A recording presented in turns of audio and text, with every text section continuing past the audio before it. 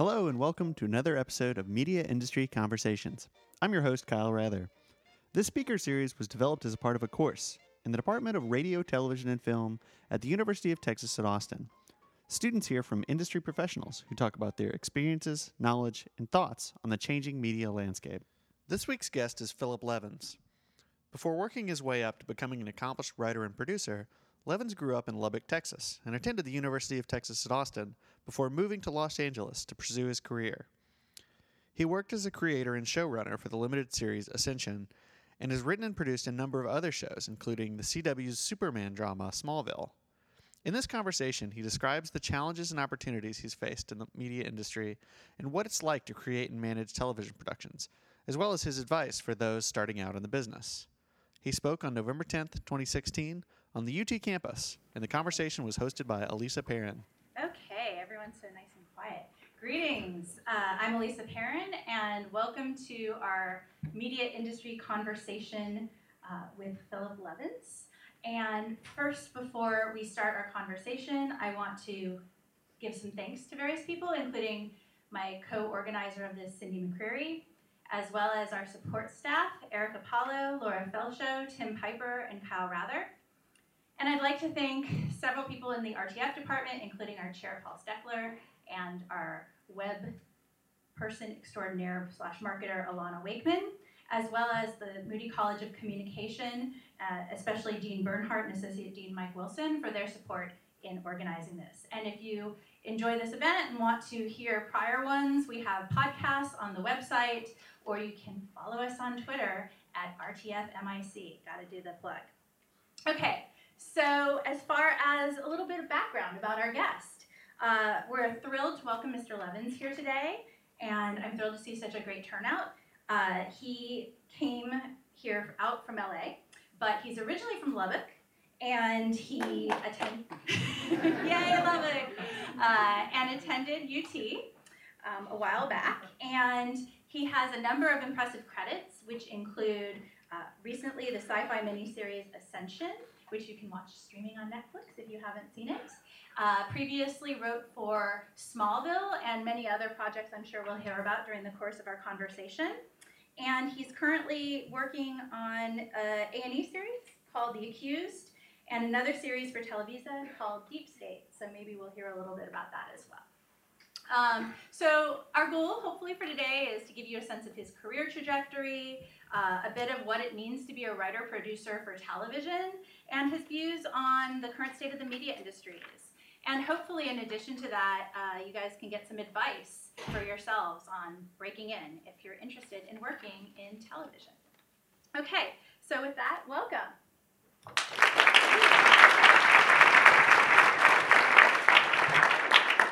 Okay, so I'll ask questions for a while, and then the last half hour or so, I'll open up for Q&A from the audience. So just to start off, maybe you can give us a sense of how you first figured out you wanted to work in television and sort of how you got to that point. Television, it was in the 90s, and I had been writing movies, and I had an agent who said, you should really write for TV too, and I said, I don't want to do that. And he said, no, you should, and so I wrote a script, and then I started working in TV. So it was accidental. A lot of things in life that happen are, you don't plan them. But.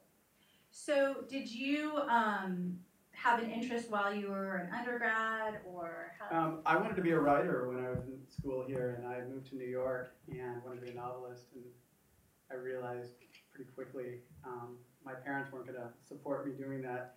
And someone said, hey, they'd read some short stories that I'd published. I published some here in the UT magazines and other places, literary magazines.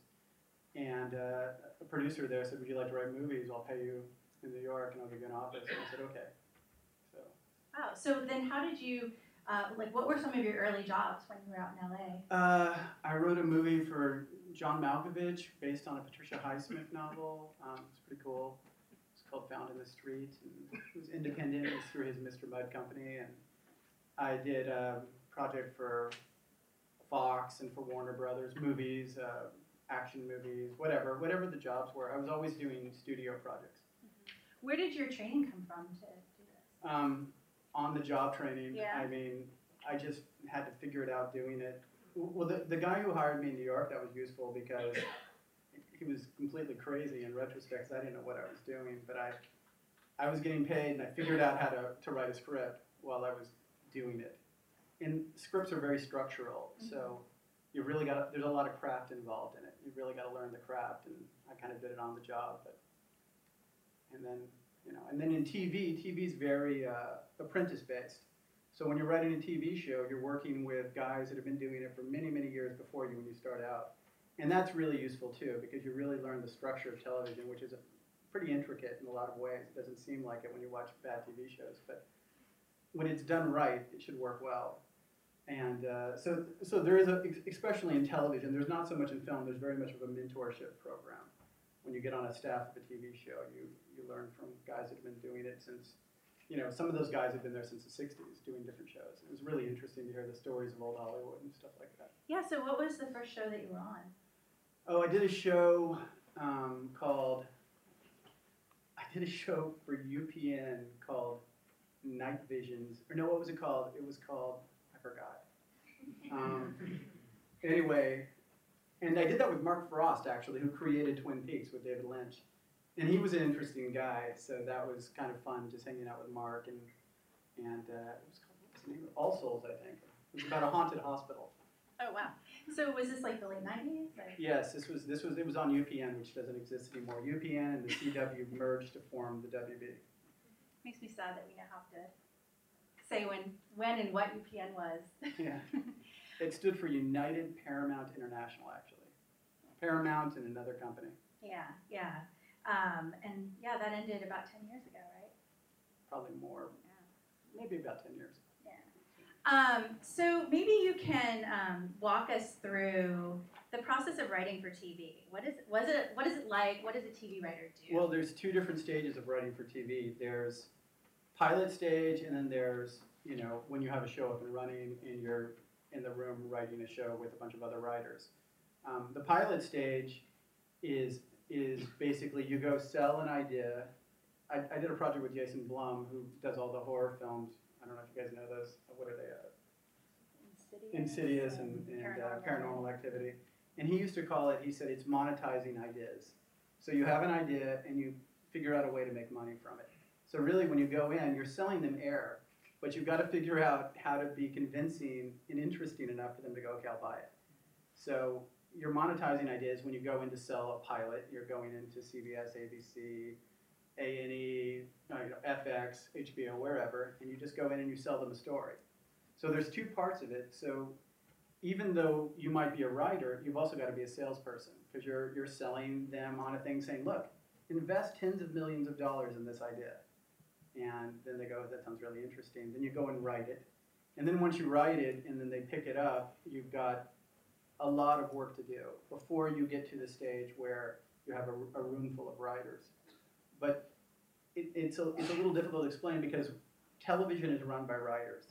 Most people don't know that. They think of directors.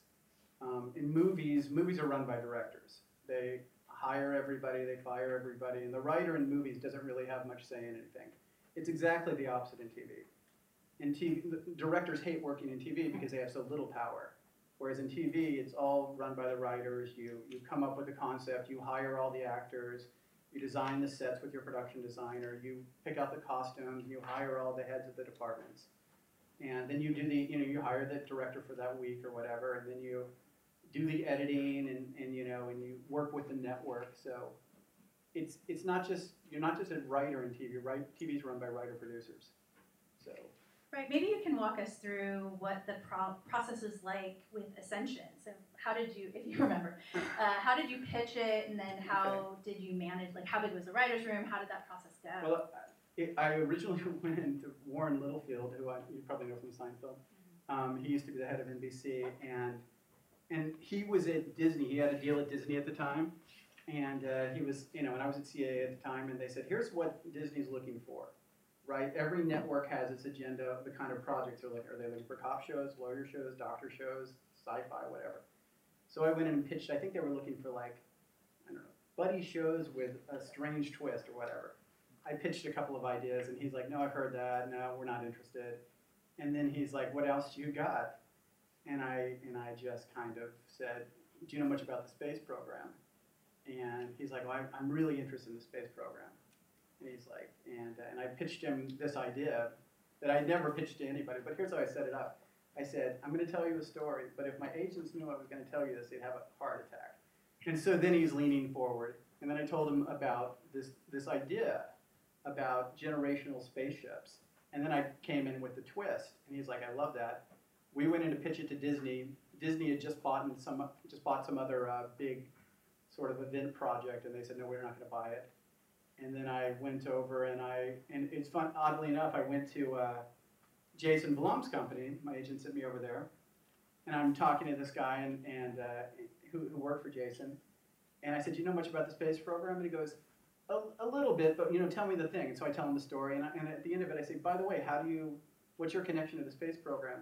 And he's like, well, my dad, was carpenter, and in the original space program. I mean, his dad was, wow. one of the guys from the Right Stuff, Matt Carpenter. So Wow. it was interesting. So then we went and sold it to Lionsgate and to Paramount, and or Universal, and then we, did it that way. So how big was your writer's room, or was there a writer's room? Yeah, there are at times, and there aren't at times. I think the biggest it ever was 6. And we had various people come and go. We had a couple writers that later left to go on to The Flash. We were talking about that earlier. We had writers who were doing other things. There was a show Manhattan. So it just evolved. Maybe there were 6 to 8, something like that. And how big was the Smallville writer's room? It's not much bigger. Really? They usually keep it lean. Once you've got to realize what a writer's room is, just a bunch of guys and girls sitting around in a room. And you start breaking stories, but most of the time you sit around and talk about stuff from college and where the best restaurants are in the valley, and then you realize, oh, we've got a deadline, and then you go and work. So okay, how much time do you allocate to write like a given script, and how many people pass their eyes over it? Well, the allocating the time for a given script is it's like saying it's like art, it's cooking. So you don't know. Usually you know when it's done. You obviously when you assign a script to someone, you say here's 7 days, 8 days. You've got to write very quickly, but that doesn't mean it's done. Then you'll get it back in, and it can be right on the money, and you go, great, we're ready with this, or it can take a total rewrite. Just depends.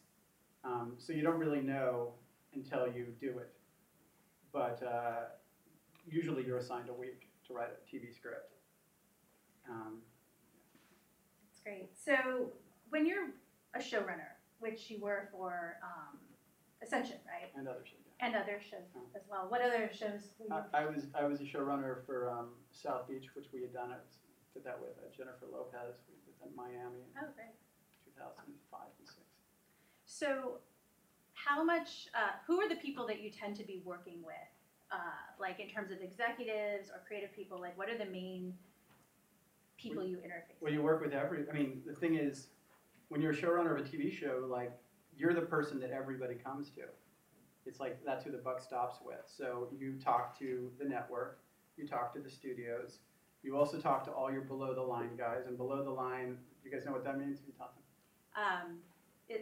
We should probably say below the line. Well, okay, so TV and film are divided into 2 things. There's the line, and that's a line item in your budget. And then you have above the line and below the line. And below the line costs are fixed. They're quantifiable. That's how much this location is going to cost to rent, how much these cameras are going to cost. You can figure that out with your UPN, your line producer. Above the line, those costs are potentially limitless. If you get Brad Pitt, Tom Cruise, and Angelina Jolie, all of a sudden a project that should be $40 million to make can cost $100 million. And above the line is directors, actors, writers, and producers. And below the line is cinematographers, editors, gaffers, everybody else. Great. So in terms of executives, are there certain types of executives, like a development executive at the network? Well, it's process. So you'll go in originally in a network, you pitch to a development exec. And but development execs don't buy. So you go in and you pitch to the head of the network, the head of drama. So you'll go in, you shouldn't be pitching by the time you get to the head of drama, you go in and pitch. You don't want to pitch to an exec because it's not like in films. You do that in films. You go in and pitch to a development exec. When you're pitching a TV show, you come in, you pitch to the head of who's the buyer. You always want to find the buyer. And then you pitch to that person. And then they, once they buy it, might say, okay, this is our development exec who was in the room in the meeting, and they're going to shepherd it. But when they have the meetings, the head of the network or wherever will be there as well. But that's generally the way it works. Yeah, great. So I'm wondering, you've been a writer for television for a while now. Yeah. What have you seen change during the time that you've been doing this? Well, I've seen that it's become much cooler and more popular. And you asked me before about the Austin Film Festival, which I used to do like from 2000 to 2005. And I remember, this was probably maybe 99, I think it was 99 or 2000. We had all been giving these lectures, and we were all drinking afterwards. And this guy came up to me, and he was another panelist, and he said, we were talking about whatever. And he just had a movie that came out, and we were talking. And I remember he said, you're really interesting for a TV writer. So it used to be, there was really a stigma to it in the 90s. And nobody wanted to do TV, they all wanted to do film. And now it's exactly the opposite. Everybody who does film is desperate to get into TV. All the producers, all the directors, all the writers. The TV business is the business of Hollywood. It makes way more money than film. It's what keeps the agencies alive, it keeps the studios alive, it employs way more people. But more than that, it always has. But now it's got a cultural cachet. Now it's cool. Right. Game of Thrones, Breaking Bad. These are the things people talk about. They don't talk about, necessarily the latest lame sequel that's been rewritten a million times that by the time it comes out, it's so bland that people are like, whatever. So when do you think that changed? Do you think it was around mid-2000s? I think maybe The Sopranos was the first thing that really started showing a lot of people, like, hey, this is an art form. And TV's always been about being a novel. And, movies are short stories because you just tell that one story, but TV's, you grow with the characters.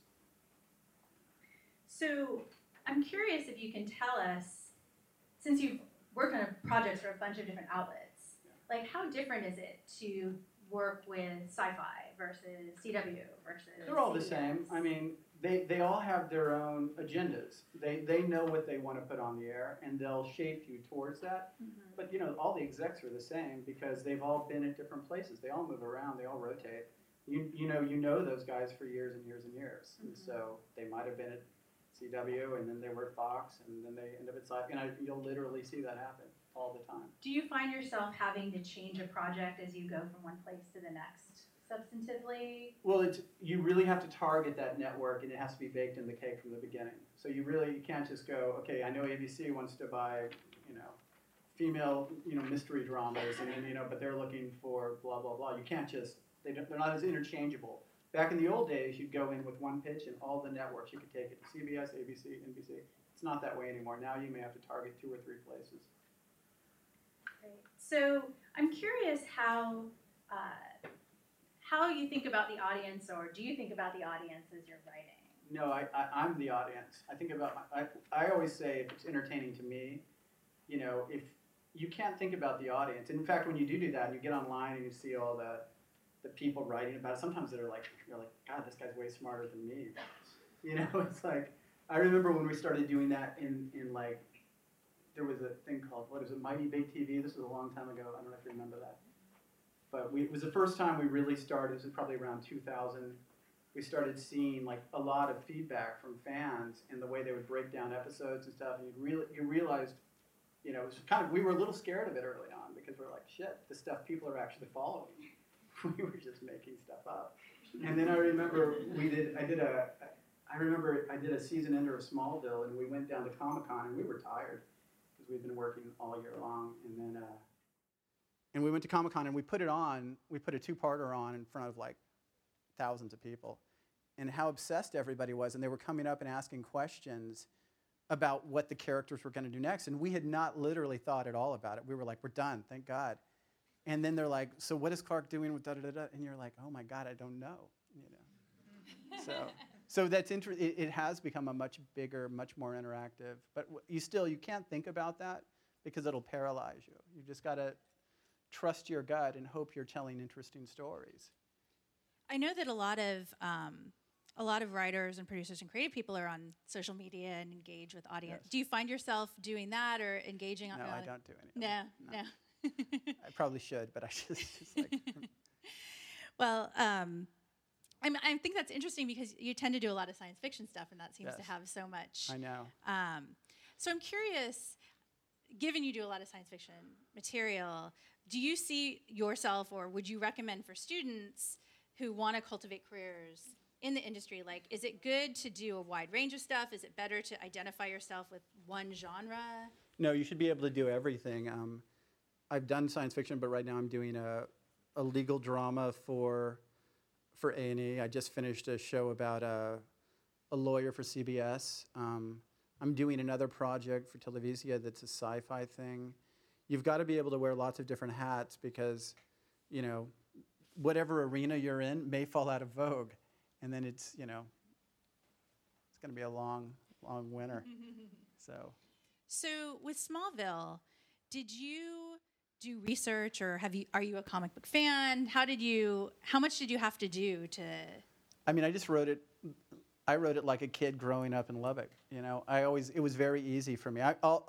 Look, I had read a million comic books when I was a kid, and I knew the mythology inside and out. And we had guys on the show like Jeff Loeb, who, was a Superman writer. He wrote Man for All Seasons, and so we had, we had very close cooperation with DC. Anything we needed, we got.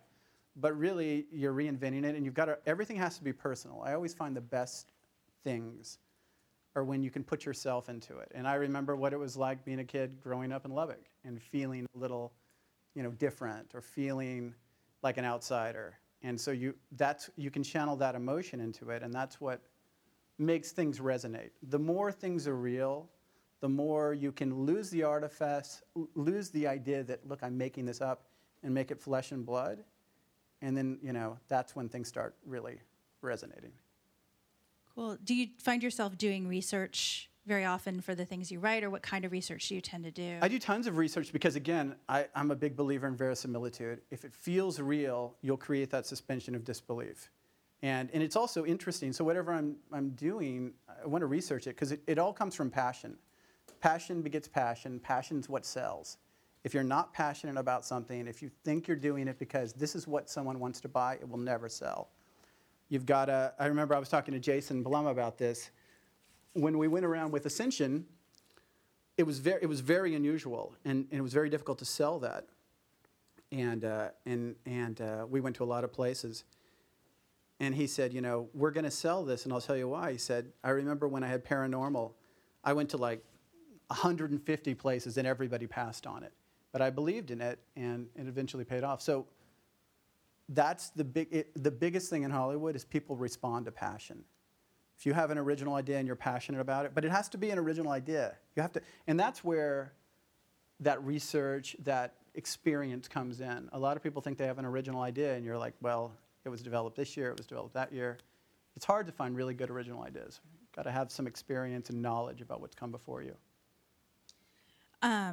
So I know you worked on a version of Wonder Woman, so Yes. I'm curious if you can talk us through the process of developing a project like that as a feature, or like how writers figure into that kind of thing. I know a lot of other people have written. I mean, I know that about that same project. It was a very, I think that the movie that got made no longer had those producers on it.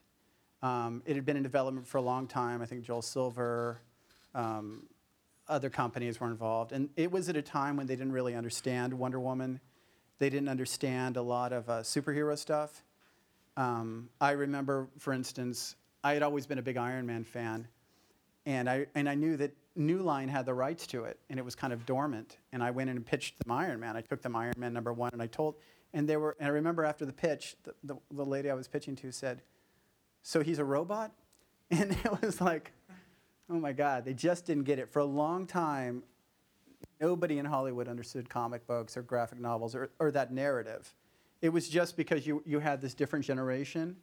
And Wonder Woman at that time was one of them. I remember I went in and they're like, does she have to wear that bathing suit with the flag on it?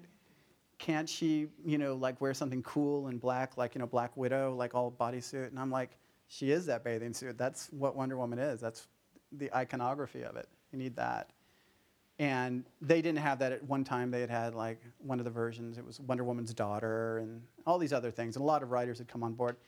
And then it went dormant again. But they have to, Wonder Woman's one of those projects that has to be published every year as a comic book, or they lose the rights to it. And so I remember I met with Paul Levitz, who was at the time the head of DC, and he gave me all these Wonder Woman comics, and he said, if you want to come out, we'll show you the catalogs that we have from Marston. He created Wonder Woman, and he was into S&M, and so he would make sure that in every episode he didn't have too many bondage scenes. That's why Wonder Woman's always tied up, why she has a lasso, why she's got bracelets. He also invented the lie detector, which is a unusual thing. Marsden, the creator of Wonder Woman. Little piece of trivia. Yeah. Sure. It was an unusual project, but it was just one of the, I think Josh Whedon did a version after me. I don't know if he ever got the script done. It was what they call development hell. It's one of those things. Yeah. Well, and I think it's worth people hearing that, these feature film scripts, these properties have so many people that come and go. Oh, yeah. So often. I think Alita Kalogridis had done it before me. A bunch of other writers had. And then they had some other guys who came in and wrote a pure spec script on it, but they didn't do that. And it finally got made. That's good. They did a TV show version of it that never got on the air. I think Right, David Kelly did Kelly that. version, yes. The bootleg circulates Does it? around, yes.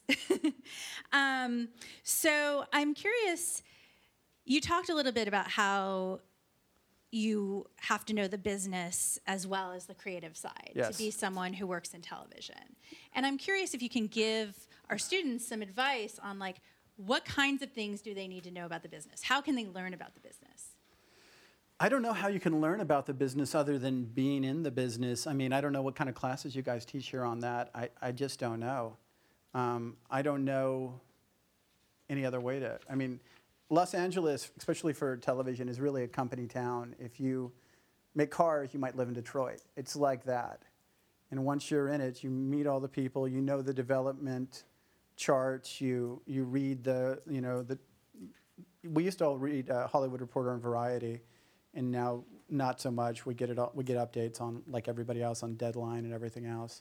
But you can see what's in development, and you can talk to your agents and stuff like that, and your managers. So how did you first find an agent, or how do people find agents or managers? How did I find an agent? I'm trying to remember. I wrote a script. So I moved out to L.A., and I'd been writing movies in New York for a while, and then I moved out to L.A., and I used up all my money moving out to L.A., and I didn't know anybody. I did know one guy, a buddy of mine, Rob Bindler, who did this movie called Hands on a Hard Body. I don't know if anybody remembers that. And he was a good guy, and so I said, I've got to write a movie. I need a script to get an agent. So I wrote a script, and back in those days, they used to have these books that you could buy that would have all the agents listed in them. And so then I just went and I photocopied my script, and I looked up those people, and I sent them my script. And everybody turned it down, and just kept sending it back unopened or whatever. And then I remember after a while, it was I don't know how many I'd sent off, and then I get a call on a Saturday from this guy. He's like, I'm an agent, and I just read your script. And I was like, someone actually read it. And he's like, it's amazing, and I want to meet you Monday morning, and I want to sign you before anyone else does. And I was like, okay, I think I can get you in, considering no one else had even read it. And so I went in, I signed with this guy, and then I started doing more movies. And he was the one who actually said you should write TV too. I didn't want to do it at first because, back then it was a little déclassé compared to movies, but I'm glad I did. Yeah, it seemed to work out. Well, it's not just that. If you're a writer or creator, it's a much more fulfilling arena. You just have a lot more control over the product, and you have a lot more say in your life. So, do you feel like you've been able to, on the shows that you've written for, have a lot of creative freedom, or Do you get a lot of notes from executives oftentimes? You have incredible creative freedom. You know, you get notes, but that's part of the process, is navigating the notes. And you know, when you get to a point where you know what you're doing, you know, there's an old saying, art begins where craft ends. It takes a long time to learn the craft. And you can't just sit down and think, oh, everything I write is genius. There's a lot of process involved. But once you get to, you know, the notes are rational. You know, the thing about TV executives as opposed to film executives is they have a lot of experience in actual production. So, you know, you might have a film executive who's never been on a movie set. TV executives have usually produced hundreds of hours because they do them every year. And so they usually know. They're not, and they also treat writers a lot better because they work with them as a showrunner. We're all partners together. There's not that adversarial relationship. So. Well, what do you see as some big challenges in the industry these days that professionals face? Are there certain things that you're finding? Well, the business is becoming so big that, you know, there's some people that say we've reached peak TV. I don't know if that's true or not. And there's so many outlets. It's like I've never seen anything like it now. There's just so many different places to sell at that, you know, there's a possibility it could come crashing down. I mean, I know that in independent film, that's what happened. So many independent films popped up that it kind of collapsed the business, at least to my understanding. But TV is just huge now, and so it's a little. I mean, Netflix and Amazon and Hulu are really changing the business too because they're pumping tons of money in a way that, you know, is great for us as writers, but you always are a little wary of what's going to happen. But that's the biggest thing. And then, you know, the other thing is production. Sometimes you have to just go all the way around the world to shoot. That's kind of a drag sometimes. I'd rather there be more production in Los Angeles or in America, but a lot of that's based on tax incentives and things like that. So where have you traveled for productions? A lot of Canada. We usually go to Canada. I mean, I did Ascension in Montreal. We did Smallville in Vancouver. I've done shows in Toronto. It's just because of their tax policies. So. How much of this staffing comes from people that are out of LA versus all local? Of it. All of it. We never hire any staff out of the places we shoot for writers. Right. For production staff, is it? Oh, the production is all there, except for maybe some key people. We might bring in a cinematographer, and the directors can be brought in, obviously, from America, but all the writers are always in Los Angeles. And, you know, that's one of the reasons they want those productions there, because we're employing hundreds of people and generating tens of millions of dollars in business. So for the writers who are working on the show, they're writing out of LA. Does maybe one person go up for? Depends on their level. Yeah. If they're a staff writer, they may not go up. If they're a producer, they, you know, at a higher level, they'll go up and produce the episode. It just depends. It depends if you have an on-set director, producer too. Yeah, yeah. So what do you see as some big news developments in the industry lately? Or well, obviously Netflix, Amazon, Hulu, Crackle, all of that. That's just, it's amazing. Yeah. What are there other recent developments that you think are that you're following closely? No, I mean there's the typical technical innovation. I mean, I remember when we used to cut on flatbeds, and then we went to Avids, and now, you know, nobody even knows how to cut that way anymore. And then same thing with film. I remember for a long time we were like, we're not going to digital. We don't, you know, we want film. And now digital, it's amazing. You can do anything with it. And then, you know, we used to get like every day we'd get VHS tapes and the, you know, messengered to us, so we could look at dailies at our homes or at our office or whatever. And you know, that was a huge amount of traffic in Los Angeles. People delivering dailies. Now it's all, you know, sent to your computer automatically. But those are just incremental things within. But none of those are big deals. But Amazon and Netflix and Hulu and that are huge deals. Have you worked with any of those outlets yet? Or? I've had a couple meetings. I'm developing some stuff with them. But you know, I've always been a late adapter. I've always been like, okay, I'm going to stick with what works. And now my theory was always like, when other markets become bigger and legitimate, they'll hire you anyway, you know, and that's how, because you've been doing it and you have the bona fide, so you can just move over there. That's why I always didn't do much internet stuff, because I was like, well, once they can pay what networks and studios can pay, then you can But it sounds like now they're paying pretty well. Oh, they're paying great. No, they're paying great, and again, it's all the same people. The people that are running, I remember them from other studios. Everybody just moves around. I always say that nobody ever dies in Los Angeles. They just move. So Often failing upwards too. it's true. Oh, we've seen that for sure.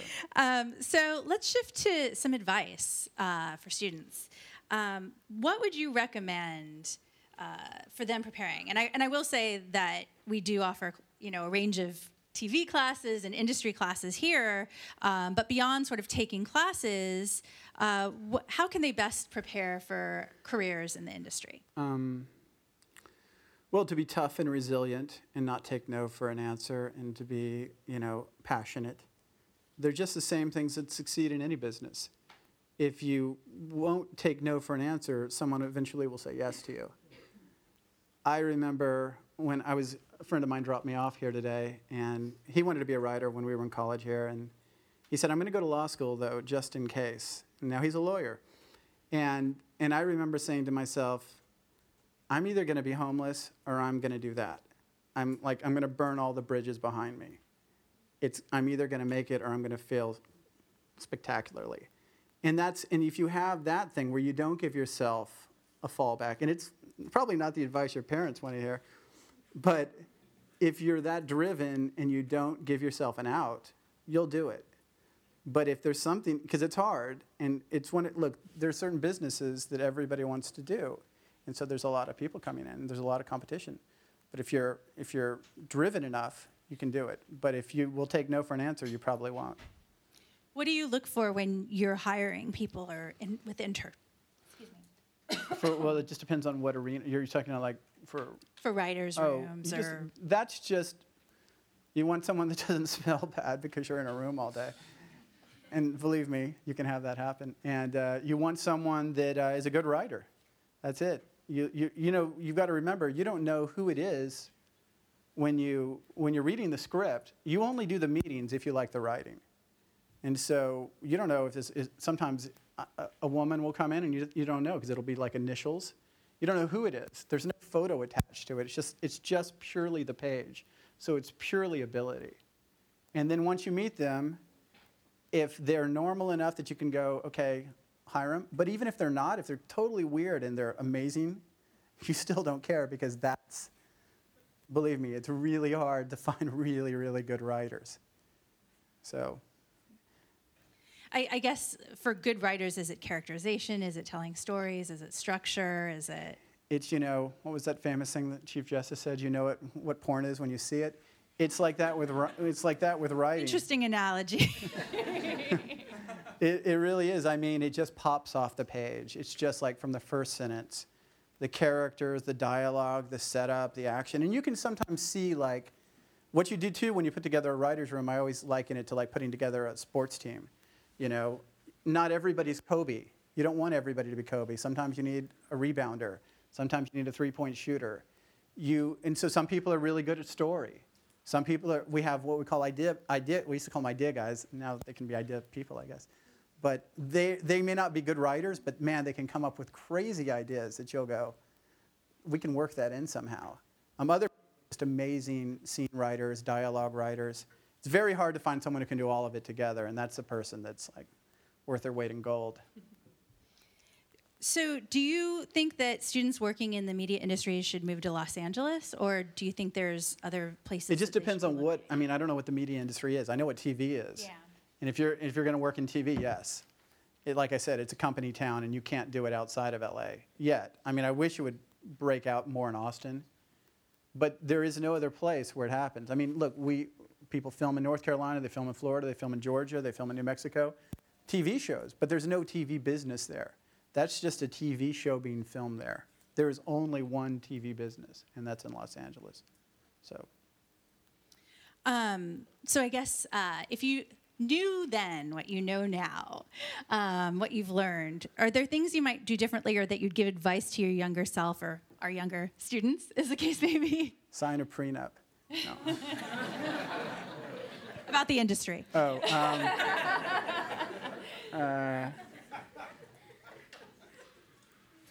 No, just, don't become cynical. Just, still, look, it's the same thing now. When you have a great scene or whatever, a great idea, you still get so excited by it. It's still right there, a great thing. Your passion, just never let your passion die, and never do it for the money. That's the worst thing. When you start doing it that way, then you become a hack. So do it for what you got into it for, which is like saying, it takes a lot of unmitigated gall and arrogance and, whatever, but you've got to say, I've got a story that I think the world will want to hear. And that is a huge act of courage to say, because most of us probably don't. But you've got to believe it strongly enough that you do. And when you do have that, then you can really start changing narratives. So I'm curious about your own influences as a media maker. What are some of the movies or TV shows that you watch that influence what you do? Well, I mean, probably with me, it's more reading originally, because that's your set at an earlier age. And I loved Poe and Borges and Melville and, all of those writers, classic American narratives. I've always been interested in those. There's so much amazing TV now that I even love things like Twin Peaks. I don't know if anyone's ever seen that show. I guess they're going to do a new one for Showtime. Yeah. But. What are you watching these days? What should other people be watching? I usually am watching, if I'm developing something, I usually watch something in that arena just because I don't want to copy it. Because the note will come in. If you don't know that show that has similar things, they'll go, well, and you've done this great scene. Well, haven't you seen the newest episode of The People versus OJ or whatever? It's like they did that. So you've got to see those shows, whatever, because that's all. People have a very short memory.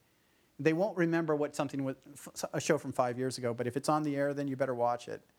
Don't copy it, but just watch it so you don't repeat it, because then you'll have to pull that scene and restructure and rewrite. So what are your favorite shows? I love Game of Thrones, like everybody, and, Breaking Bad, and, so many great shows. Well, I want to thank you for taking the time. This was really informative and helpful, and thanks for coming out here from LA. Sure. Thank you for listening to Media Industry Conversations. This has been a production of the Department of Radio, Television, and Film and the Moody College of Communication at the University of Texas at Austin. For information about upcoming events and to listen to past guests, visit rtf.utexas.edu/MIC. This series was made possible by the work of Dr. Alisa Perren and Cindy McCreary, with the assistance of Tim Piper and Laura Felshaw. Our videographer is Erica Paolo, and the program was produced and edited by me, Kyle Rather. We hope you join us next time for another Media Industry Conversation.